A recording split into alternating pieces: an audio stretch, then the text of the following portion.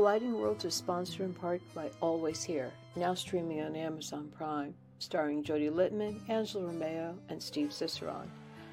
Always Here. Some say the rules are made by the future, but in the LaFleur home, the past controls the future. Join them and the entire cast of Always Here. After all, a mother's love is forever. Now streaming on Amazon Prime. And I'm going to say one of the coolest parts about doing a show like this, and I'm Angela Valenti Romeo, and it's my show, is you get to meet incredibly interesting people. And that's what makes it fun. And I met my guest, Jurgen Wolff, at a writer's group. He's fascinating. It's just, I can't explain it. You know, when you meet somebody and you're like, my God, this man is brilliant, and he's interesting, and he's articulate, and he's not afraid. And I love that. And I want to welcome you to Colliding Worlds. Thank you. Thank you for those nice words, too. I appreciate that. You've had a pretty long career in the entertainment field as a writer. You've written plays, you've written books, you've taught. At this point in your life, what do you feel most proud of? I guess a couple of things. One is from the teaching standpoint, I taught at USC for a while, and I've taught a lot of private workshops and so on, and just helping people, writing courses and helping people to learn how to tell their story the way they want to tell it. I think that's very important and has given me great pleasure. And some of the writing, I think, a lot of times I'm writing initially for myself, but if it reaches an audience, that's great. So I think some of the plays that have been produced, in particular, there's one called Killing Mother, which was done at the Gorky Theater in Berlin. And I was very happy with that production and proud of that particular script. I think it's interesting when you, it's like a painter. When a painter starts and they put that first brush onto the, brush touches the canvas, you're committed. And when you write, you put that first word there, it starts you on a path, but it doesn't necessarily commit you, but it sends you on your way. And it's very difficult sometimes to know a beginning and an end. I found when I started writing, I was worried about things that weren't important. I was worried what somebody else would think. And that was a hard thing to sort of stop self-judging yourself. And I've listened to you read some of your writings. I've seen what you've produced, and it's like you're writing for an audience, but you're really writing for yourself. And I don't know how one gets to that point. I mean, when you're mentoring and teaching people or helping people, how do you direct them to something like that, or do you just kick them in the head and go, get out there and do it? Well, no, the point you've just made is one of the most important ones to impress upon people. Where especially with newer writers, beginning writers, they worry about, how is this going to go over? Am I exposing my own thoughts too much or my fears or whatever? And I always say, well, that's exactly what we want to see. And we're not going to judge you based on it, but writing that is coming from the heart is the writing that affects all of us. And so first of all, try to forget for a while, at least, all the formulas. And this is particularly in screenwriting. People are so focused on the 3-act structure or the hero's journey or, John Truby's 22 steps and so on, all of which are useful. I'm not putting them down at all, but they're a way of helping you to shape your material, and you have to be aware of what that material is first. What's the story you want to tell before you worry about, act 2 plot points or reversals and all that stuff? Get clear on that, or at least clear enough to start writing. There are some people that need to figure it all out before they start. There's some people who just start and go along and bumble their way to it. And that's great too. Either way works, whatever works for you. But again, what is it you really want to convey to an audience, and think that through as much as you can, and you'll discover more as you go along, obviously. But start with a strong idea of what it is you want to convey to an audience, and even within something very commercial. Like I started out writing sitcoms, But I found, kind of to my surprise, that even in those, there was usually some little kernel of the story that had relevance to me personally and came from a point of something that was, I don't know, either bothering me or that I was excited about or that I thought was important. I love that that you did write for sitcoms, and I want to talk about that too because some of them were my favorite. When I started writing, what I found difficult was everybody said you need to have a space, and you need to have a whiteboard, and you need to have index cards and all of this stuff and colored markers, and you're so caught up in like getting set up that and then when I started writing and I would take a class and go, well, where's your index cards and where's this and where's that? I'm like, and I would go home and make them up because I was the only one. I found that sometimes thinking through, and I read the books and I took the classes and the hero's journey and 3 acts, what I was finding was you got bogged down in a paradigm that may not work the best for you. It may not work the best for what you're writing. And that's what I think is kind of cool. Like I say, you've written sitcoms, you've written all kinds of things, and they're all different. But I believe any true writing, whether it's a movie or a book or a sitcom, there has to be some little element of truth. Trust. Again, going back to what I try to help people understand is trust that bit,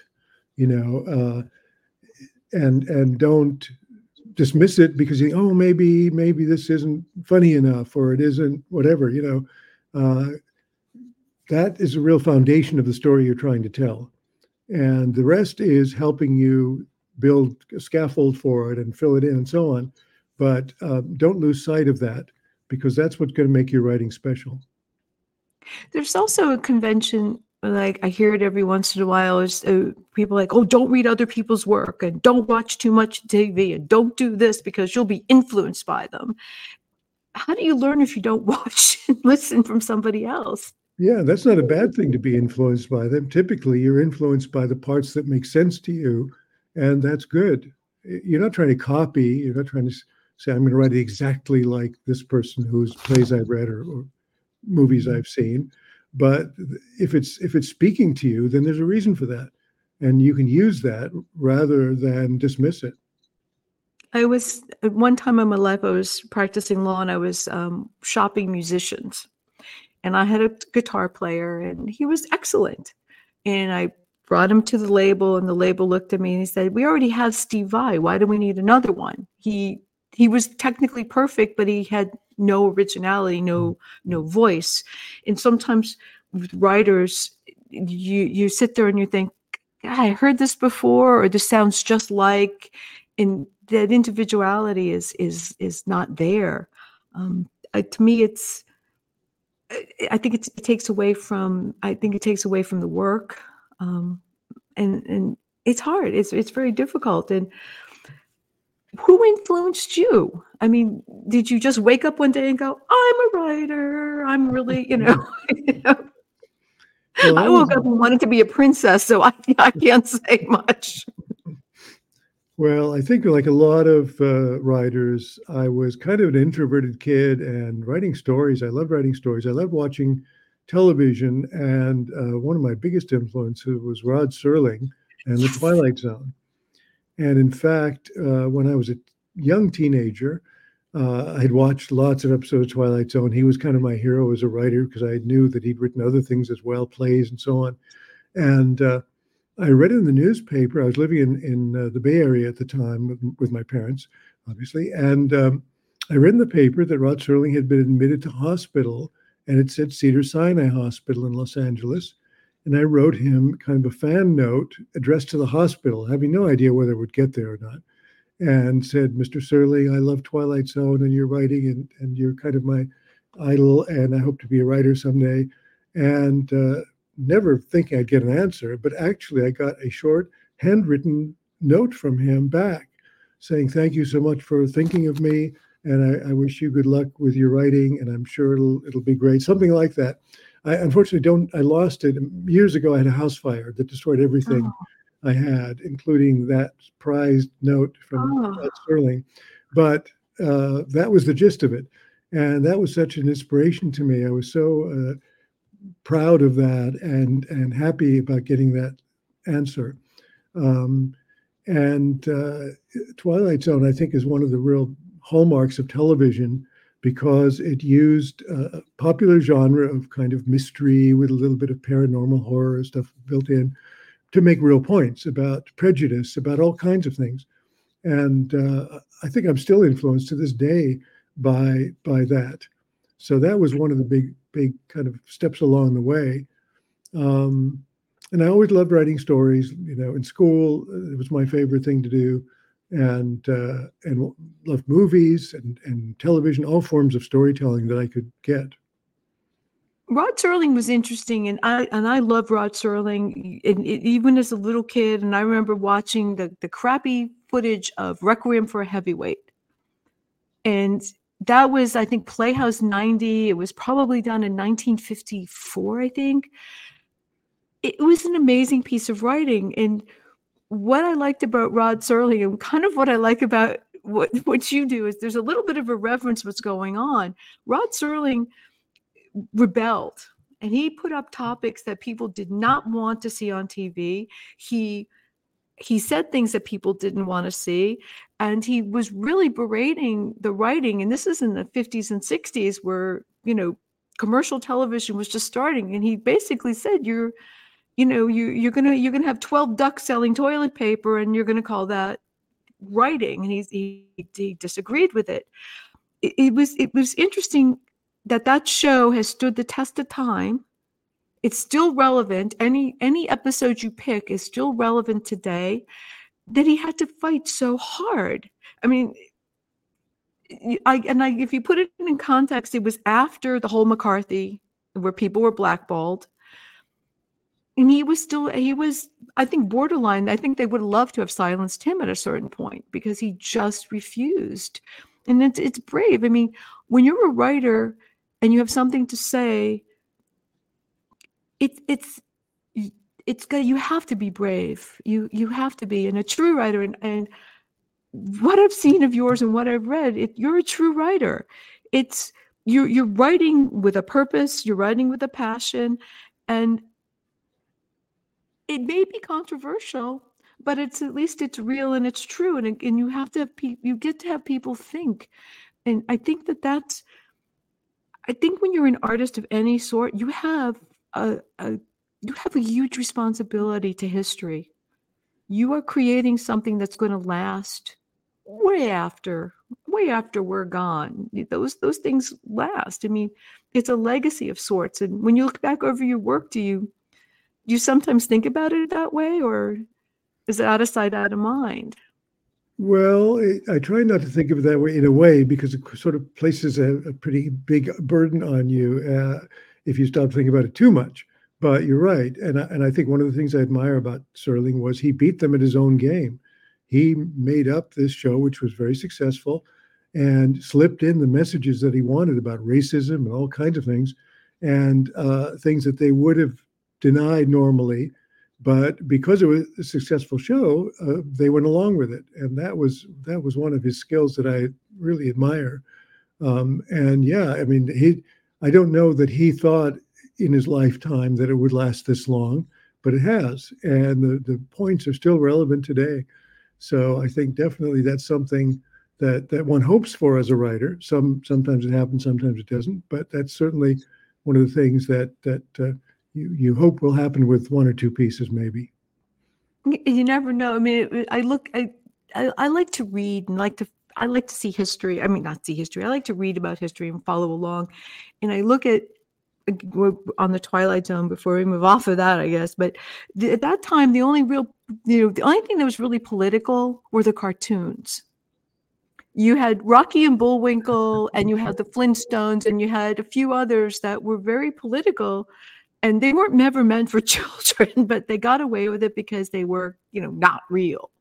And there was and today you have South Park, and you have Family Guy, and I hate to, you even have Beavis and Butthead. I don't know, but they say things that people are may think but are afraid to say, or a writer may want to write but they're afraid to write. And it's a censorship I'm not sure that we need. And Yeah, in again, fact, that's a good point. I loved cartoons, and part of the reason was that you could take it on two levels. I mean, if you could watch them bopping each other over the head and running around and so on, and that was fine as far as entertainment, But they often did slip in a very sometimes subtle, sometimes not so subtle, but expressions of how the creators felt about certain things, and it was quite a subversive thing to do and admirable because of that. you gotta laugh. I mean, you also worked on some animation as well. I mean, other than, you did some animation work, you worked on sitcoms, you worked on dramas. There's a big difference between writing a sitcom and writing a drama, at least I think. What did you like? What did you find more enjoyable as a writer, the sitcom or the drama? My favorite genre, I suppose, would be comedy drama, or drama with elements of comedy to make it easier. Perhaps it's like making the medicine go down. Just one quick thing before we get into that. Talking about animation, I used to watch the Woody Woodpecker show because Walter Lantz at the end would have a drawing lesson, and I also do cartooning. I haven't done it professionally very much, but I enjoy it. And another one of the great moments for me, harking back to childhood idols and all that, was that I worked for a company in LA and went into the office, and I noticed that Walter Lantz Productions had an office next door. Now, he wasn't actively doing Woody Woodpecker anymore. In fact, I don't know how old he was. He seemed old to me at the time, but I was young, so he probably wasn't much older than I am, if that. But I knocked on the door, and there was Walter Lantz. And I had a great chat with him. He was very friendly and open. And before I left, he said, "Would you like me to draw Woody for you?" And I said, "Absolutely." And again, sadly, that was one of the things that went up in the fire. But it was a great moment of meeting one of your childhood heroes. So anyway, it's sort of a side note. But in terms of, yeah, as I said, I think comedy drama often helps to deliver. I don't think in terms of messages per se, but it's not a moral. I'm not trying to teach people good is better than evil, but there is usually, as we said before, kind of a heartfelt kind of element to it that's in some ways either your story or a story that means a lot to you. And I find if you can leaven that with some comedy along the way, it really makes it easier for people to consume it. I think sometimes with comedy, I read this book one time, and it was the science behind comedy. And it was like 4 inches thick, and it was filled with all kinds of like, we did this test, we did that test, and the analytical studies were. And I'm like, the end, the guy slipped on a banana peel. Is it funny? Yeah. Okay, why? No reason. It's funny.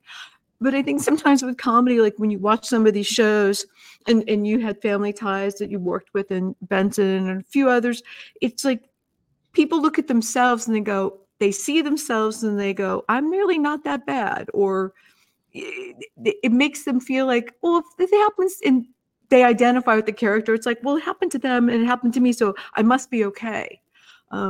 It's kind of like a funny thing when you get involved in a show like a comedy, like a situation comedy, whatever. People react to the character, and they find that they find themselves in some way, Or what was it? But what was it like? I mean, I used to love watching Benson.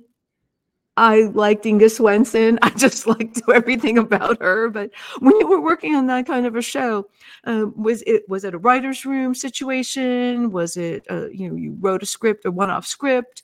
I mean, how did working on those types of shows? I wasn't on staff, so I did some scripts by myself. Wasn't involved with the writer's room, and the way it worked was, and it still works, I believe, that a lot of the scripts are done by the writing staff, of course, but then when they have some extras that they want to farm out to freelancers, then you go and you pitch your ideas. I think typically 5 or 6, maybe 7 maximum ideas, just log line, just little sentences. Benson's long lost brother comes to visit or whatever. That wasn't a real one, but just as an example. And if they like one of those, then they ask you to develop it further into a full outline. Then they give you feedback on the outline because, of course, they know their show better than anybody outside could possibly, even if you watched all of them. So you get useful feedback from them, input. Then you do the rewrite. Usually it's 2 drafts and a polish. Sometimes they will, they will do a polish on it of their own. Maybe there's something they want to put in that could be foreshadowing of an episode they want to do later or something like that. And then you go and you're invited to the taping of that episode. And that's fun to see it in front of a live audience. Usually there are 2 tapings, one in the afternoon, one in the early evening. And then they use the laughs from whoever it went best and the takes from whichever went best, or a mixture typically. And so that's fun also, a chance to see. It's almost like you've written a play and you could see it performed. Obviously, it's somebody else's characters, but at least you see it in front of a live audience. And sometimes that's very helpful in kind of helping you to viscerally get what works and what doesn't work. Isn't this funny? The first time you see your work, hear your work or see it performed, the first time I wrote something and other people were saying those words, it was like, well, I wrote those words. And it was very, I want to say unnerving, but it was just really interesting to watch them or see how people would take the words and give them their own, give them a twist to them somehow, or something you didn't expect. And it was a very odd experience. Do you remember the first time you heard not in school doesn't count, professional, when you wrote it and you're like, I got paid for this, and you hear it. Yeah, and if it's delivered, I mean, I think Robert Guillaume was great, Benson, and so to hear it from people like that is terrific. I'll tell you one story. I don't know if I should name names or not. Maybe I won't, but I'll tell you the story anyway. I'd written a script for one particular sitcom as a freelancer, and they liked it. And then they asked me to do another one. So this was the second one. And then, of course, you're sort of hoping that the first one wasn't just a fluke, that they'll like what you do the second time. So I turned in the second script and did not hear anything. And then some weeks later, I got a call saying, "Oh, your episode is being shot on Friday. Do you want to come see it?" And I was shocked because, having not heard anything, I assumed the worst. And in fact, before that, I called the office, and one of the writers answered, and I said, "I'm just wondering what's happening with the script." And he said, "Oh, Arnie, oops, I've let the name slip. I won't say the last name. Arnie, the producer, threw it against the wall on Monday morning." And then he got called away, the guy I was talking to, and I thought, "Oh no, this is terrible. He threw it. It must be awful." And then so when they asked me to come to the taping, I said, "Well, I haven't heard anything in between. And so-and-so said that Arnie threw it against the wall on Monday morning." And the guy said, "Arnie always throws something against the wall on Monday morning. He I don't know whether she'd derive the idea that his home life maybe was not, I don't know why, but he was in a bad mood Monday mornings. Let's put it that way." I said, "Yeah, but you didn't ask me to do a rewrite." And they said, "No, we loved it the way it was. So somebody should have told you that, but nobody did." So that was kind of a week of horror, but ended up well. So. It's funny how you're at the mercy of other people when you do things like that. And the other thing I had when I was practicing law, I had people who wrote books, and they would get optioned. We would, and the coolest thing was when sometimes the option was $1, sometimes the option was more. I had a client where she had written a book and they optioned it for a substantial sum of money, and we sat around like, who's going to play us? They never made the movie, but they held the option. And her attitude was, I don't care. This is the seed money to do something else. I had another client who they optioned the book, and the screenplay, other than the title, was so far away from the original story. And he was devastated. And I said, but part of what you signed away as the writer was allowing them to run with it. And that was kind of a hard lesson, so to speak. You're a writer. When you toss yours to someone else for a rewrite, I mean, how involved do you want to be, or how do you step away from it when it's not what you had hoped? That's the hardest part of this. I've found over the years that, if you're dealing with people who really are dedicated to making the story the best it can be, whether it's a film or TV show, whatever it is, or it's theater production, that's great. And if they come up with ideas that make it better, I welcome that with open arms. I don't think, it's not like, oh, it's untouchable. But unfortunately, a lot of the time, particularly in the television industry, in the film industry, you have people who are more interested, for example, in showing they can change something. Or sometimes a director wants to put their imprint on it, but it's more about their ego than about actually improving the story or the way it's done. And I always found that extremely difficult when sometimes I would watch something. It didn't happen with the sitcoms particularly, but sometimes with other things I've done, I see the final thing and I think, yeah, that isn't what I had in mind. That isn't my thing. Again, if it's really good, even though it's not my thing, that's not so bad. But sometimes the most ridiculous reasons. There was actually one sitcom. This was in Germany. I for a number of years worked for an American company that was developing sitcoms and other shows for Germany, Columbia TriStar. And I created a show, or co-created it really with the star of the show. And one of the episodes had a situation where there is a man who is, it's kind of a catfishing thing, where he's quite a bit overweight and he sends a different picture, et cetera, et cetera. And, the point of the thing was be yourself, because you can't fool anybody for very long, whether it's about your beliefs or about your weight or your appearance or anything. Anyway, and they said, well, we have to change this about his being overweight. And I said, why? It's not a judgment of people being overweight. That's not the point. The point is misrepresentation, not what he weighs. They said, yeah, but that the executive at the network that is going to do this is overweight, and we're worried that maybe he'll be offended. Well, that moments like that kind of make your heart sink a bit. Oh yeah, you sit there and you work so hard and you create something, and you, like I said, sometimes you toss it out. I mean, right now I'm working on my own show, so no one can override me. It's good to be in charge sometimes, which is good and bad. It's got its good points and its bad points. But every time you write or every time you do something, I feel like you should learn, and you should never stop learning. And you've been writing, and you've worked in Europe, you've worked here, you've worked there, you've worked in animation, you worked with children, you worked adults, you did all of these things, but the world is constantly changing.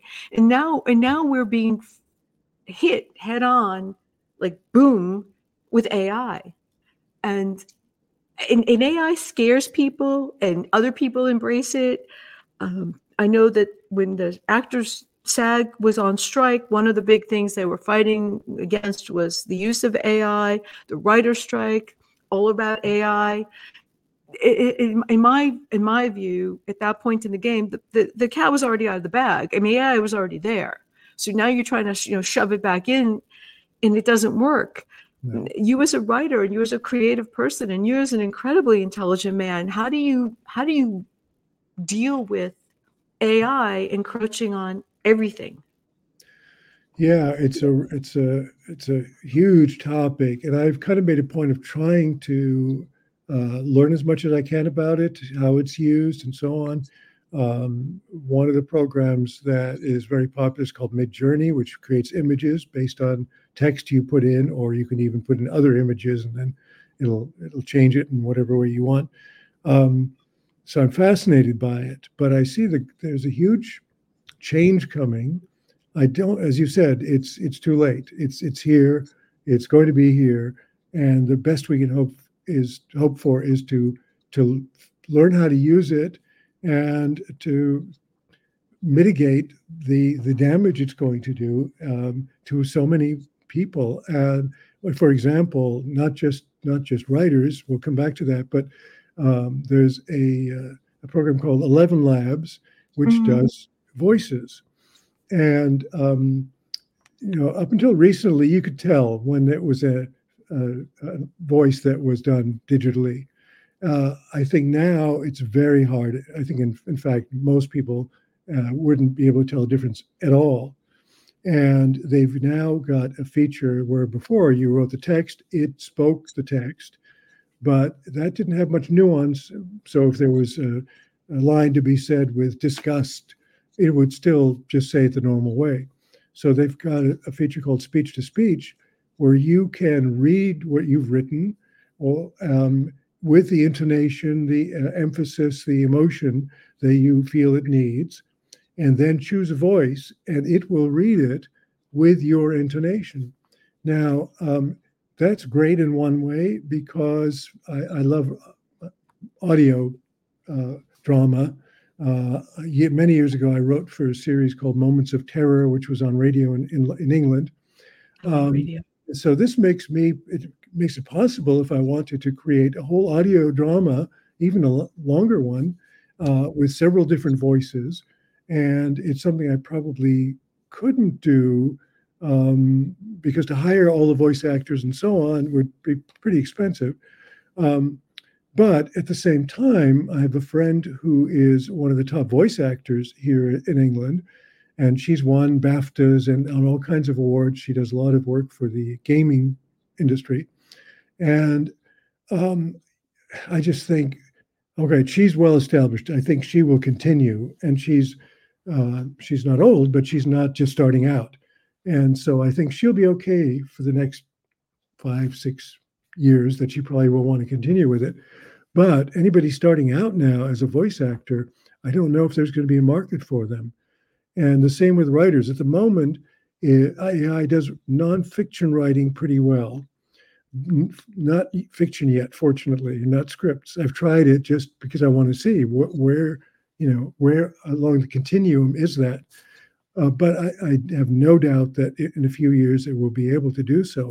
And with art also, some amazing images it creates. It used to be, at the beginning, the default style was kind of cheesy, you could detect it, but not so much anymore.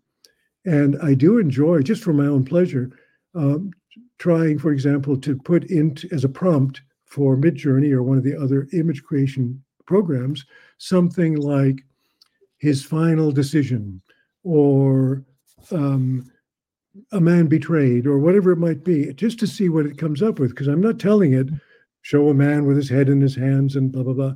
And just to see what the images are that come up. And sometimes they're quite amazing.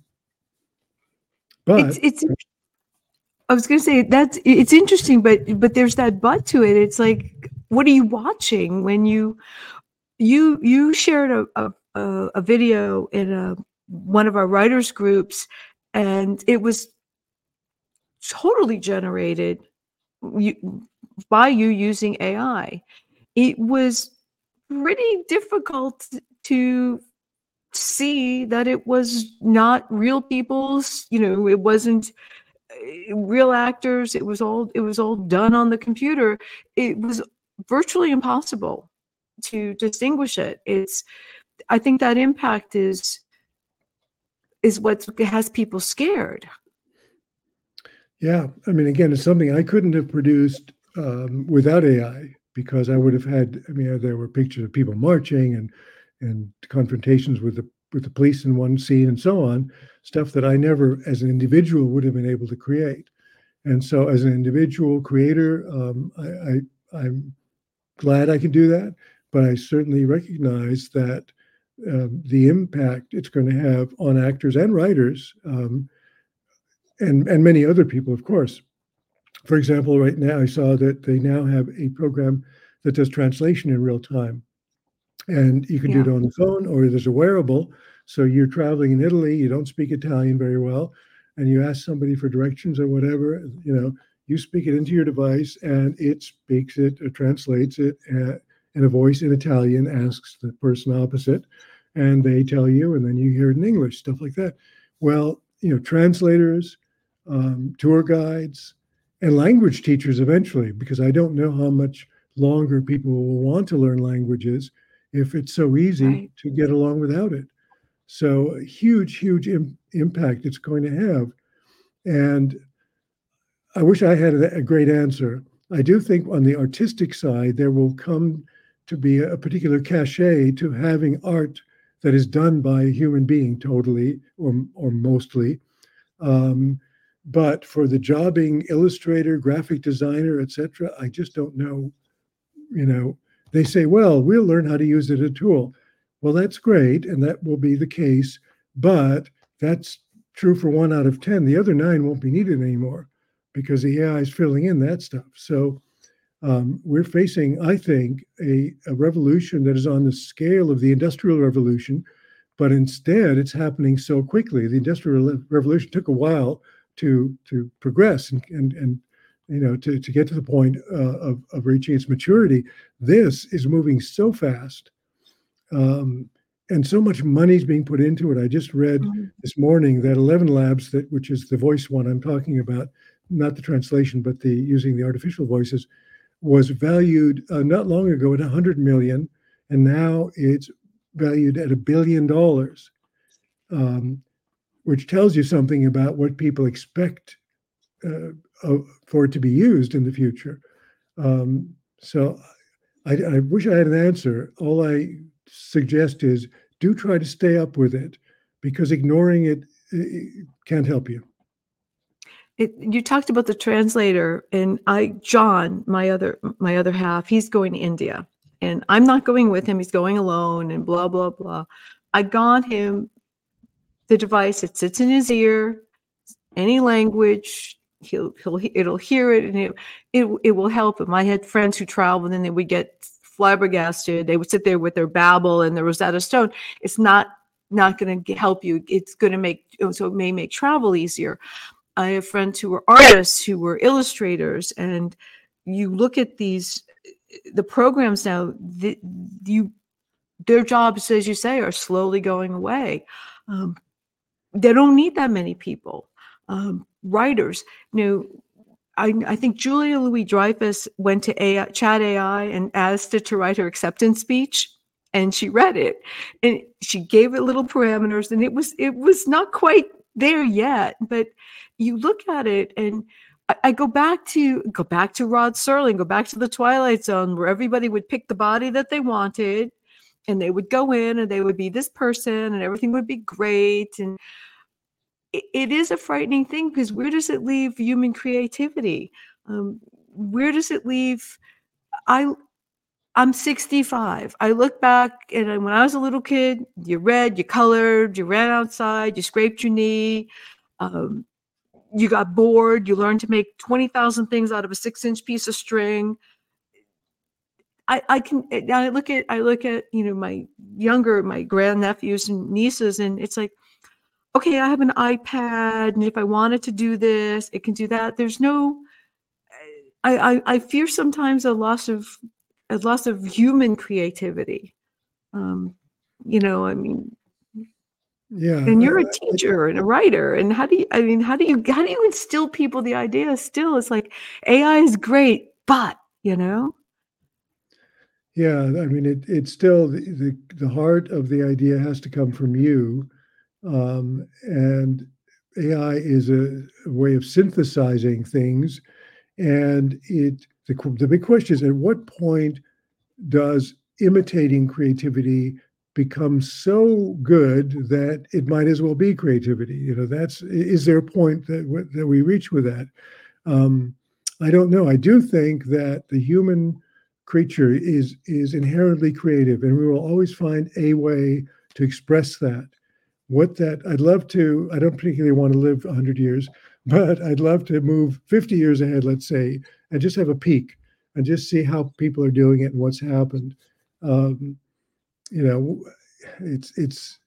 think it's impossible for us to imagine it right now, but I do have faith that drive is there. And if it's no longer done through drawing pictures the way the AI can do, it'll come out in some other way. I don't know what it would be.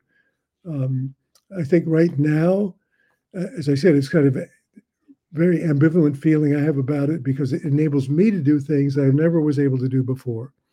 On the other hand, if that keeps going, then it won't need me to do things I never was able to do before, or anybody else. That's the real question.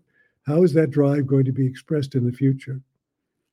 It's funny when you look at things like there was a joke a couple of years ago that this was, I think it was 2 years ago, was the year that George Jetson was born.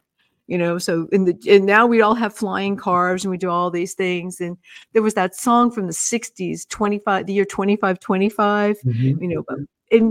but that 2525 is a lot closer than it was before.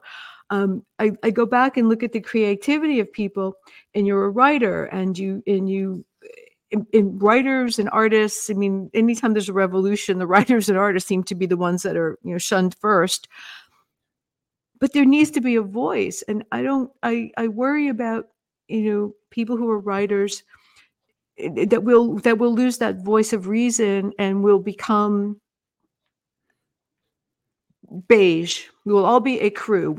There won't be any free thought. I mean, that's the coolest thing about reading and writing and people who create those things, is to stimulate dialogue. I worry sometimes, maybe I'm the only one, I don't know, worry that this AI push will end dialogue. And then that to me is the most frightening thing. Well, you're certainly not the only one. Yeah, I think everybody, in addition to being concerned for our livelihoods, which is certainly a strong concern, but in addition to that, being concerned that we somehow still are able as individual human beings to get our points across or our view of life across and so on. It may be that it becomes more of a minority in the sense that opera is now, or theater to some degree is, but the theater will become more popular because it will have live human beings. Now, it's also true, of course, that they're working on this. In London, there's the ABBA Voyage production with holograms, essentially, of them. And I read they're doing one of Elvis. But I don't think that's going to be true for quite a while, for by and large. So maybe live theater will have a new cachet because it is humans and they're doing things written by humans. And that's part of the appeal. Now, on the other hand, on television and film, where the profit motive is extremely strong in driving whatever happens, unlike theater, where often people are doing it for the love of it and they find patrons and so on, in those profit, above all, minded scenarios, that's where AI is going to have the heaviest impact. And we can withstand it and fight back up to a point, as was shown by the strikes and the resulting contracts. But I think those contracts are the last time probably that we would be able to put up any sort of substantial resistance to these things. If AI is good enough to do what the writers are doing and the writers go on strike, the money people won't care. Why would they care? So and yeah, go ahead. No, I was gonna say, and I agree. I mean, that was kind of the problem. It was what I objected to. I did not vote for the strike as an actor. And my argument was, and I kind of felt it with the other strike, is that you are now showing them they don't need you. And when they had the first writer's strike years ago, it birthed all kinds of reality television, which doesn't really have any writers. It doesn't really have anybody. They just get out and do it. And so the second strike that rolled around, anybody who was involved in AI, and I had friends who opened up massive studios that they thought would be vacant forever, they were packed because they didn't need union actors. They didn't need union writers, and they could create something for a fraction, and the actors didn't care how long they worked. There was no sitting there with and the secondary thing, the union, the Teamsters, the makeup people, they didn't need any of them. So it just kind of bothered me. I didn't want to go on strike because I didn't want to have that window open, because it's open and you got to close it. Yeah. It goes Yeah. back to we're back to Rod Serling again. You know? Yeah. Yeah. I can see both sides of that. Yeah, it's very difficult to know what's, again, as I said, I have some confidence in the human heart and the human spirit of Me finding too. ways to express itself that but it's going to be, it's going to be a painful period. Most revolutions are. The Industrial Revolution was painful for a lot of people, where machines started replacing people, and then to find a new equilibrium. This is in some ways similar, and what that equilibrium is going to be, I don't know. But until then, I think we just have to keep telling our stories. And I don't have any objection, in fact, because I've been testing AI programs just out again to see what can they do, what can't they do, where's it going. And for nonfiction work, I don't see anything wrong with using it to help you write an outline. I think, unfortunately, we are going to be swamped with both fiction and nonfiction books, self-published via Amazon, that are done by AI, by people who actually maybe not have any interest at all in storytelling or even the nonfiction topic that the book is about. So you're going to get a lot of mediocre work, a flood of it, as AI gets better at doing these kinds of things. Again, I do believe there will be maybe a section of Amazon where these are humans telling human stories, and some people, at least, I hope a lot of people, will be attracted to that and will opt for that, even if technically what they're doing can be matched. I think for certain things like, I know someone who writes romance novels, and she kind of just churns them out. And I wouldn't be too sorry. Apologies to her if she sees this, but I don't think it's a big deal if those get done by AI, because they're sort of done by AI already in a way.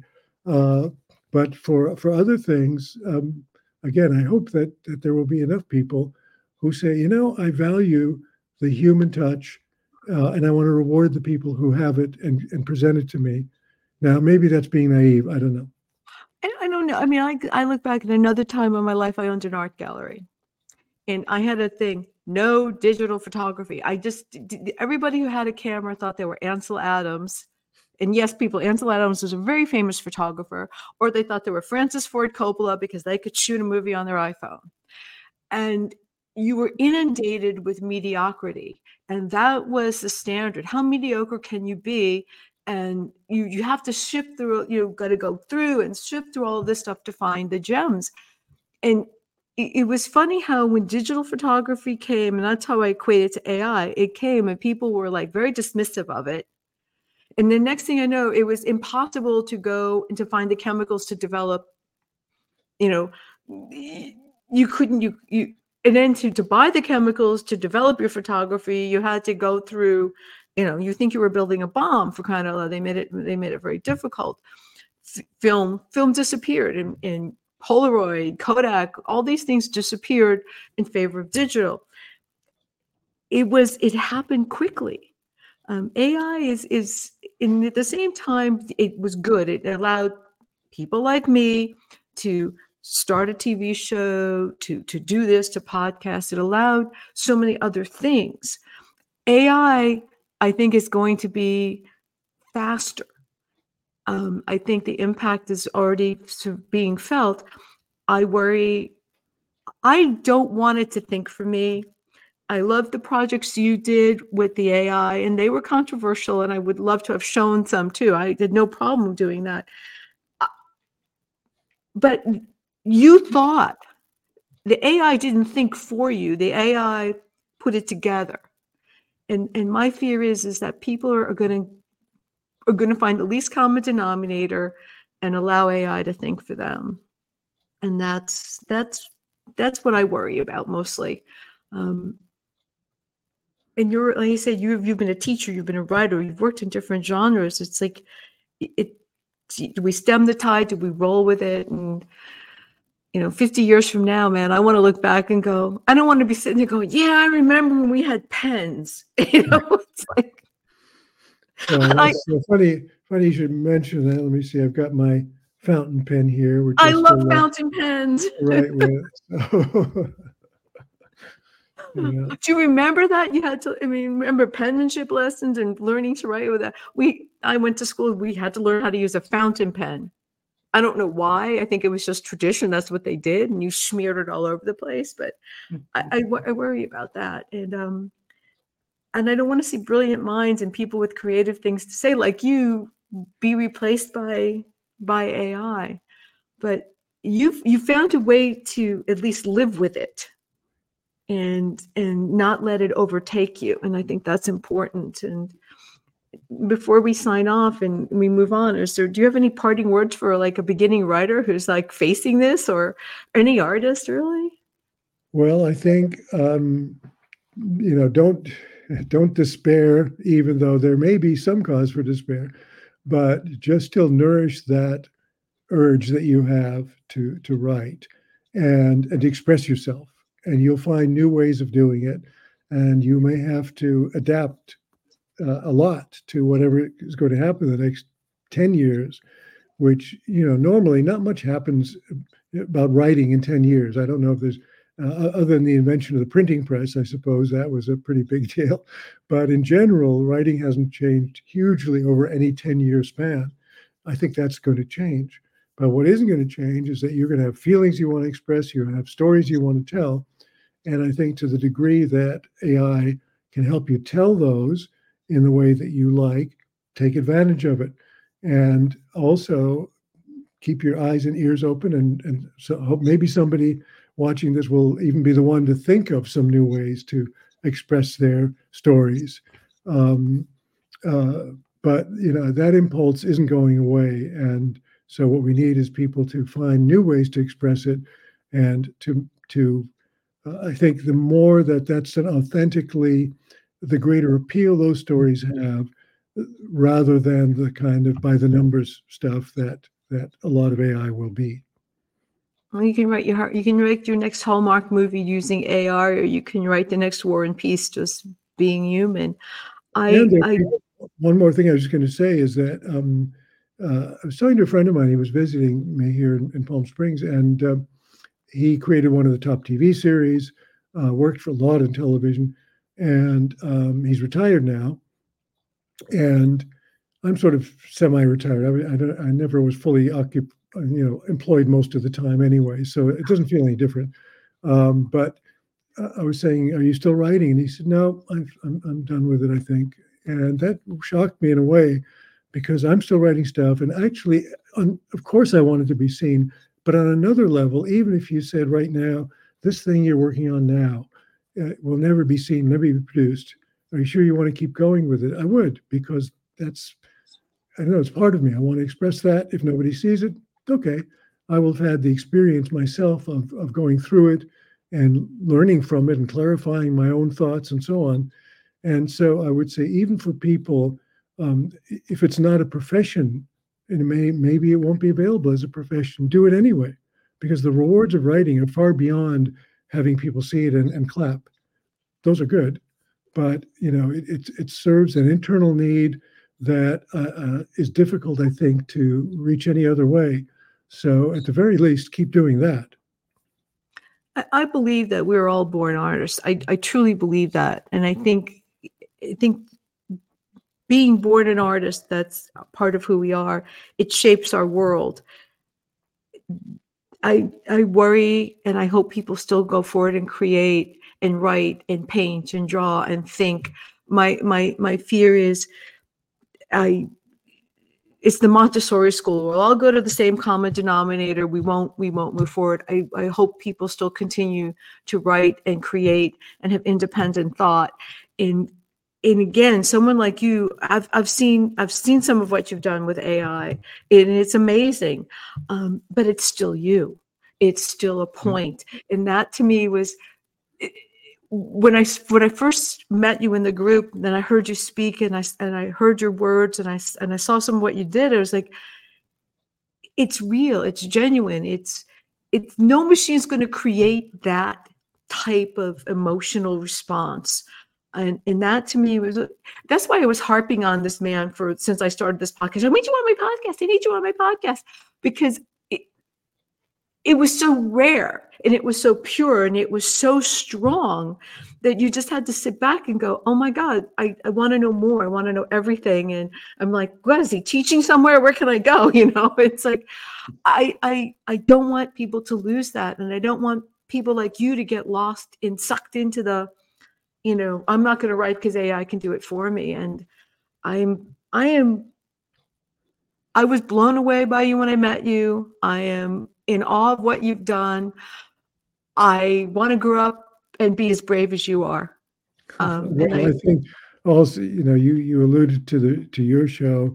You've done an amazing thing of creating a whole series, and I know you're doing more episodes with resources, far fewer resources than a TV studio typically has, or TV production company, and you're using it to tell your stories or stories that appeal to you, and getting it out there on Amazon Prime and other ways.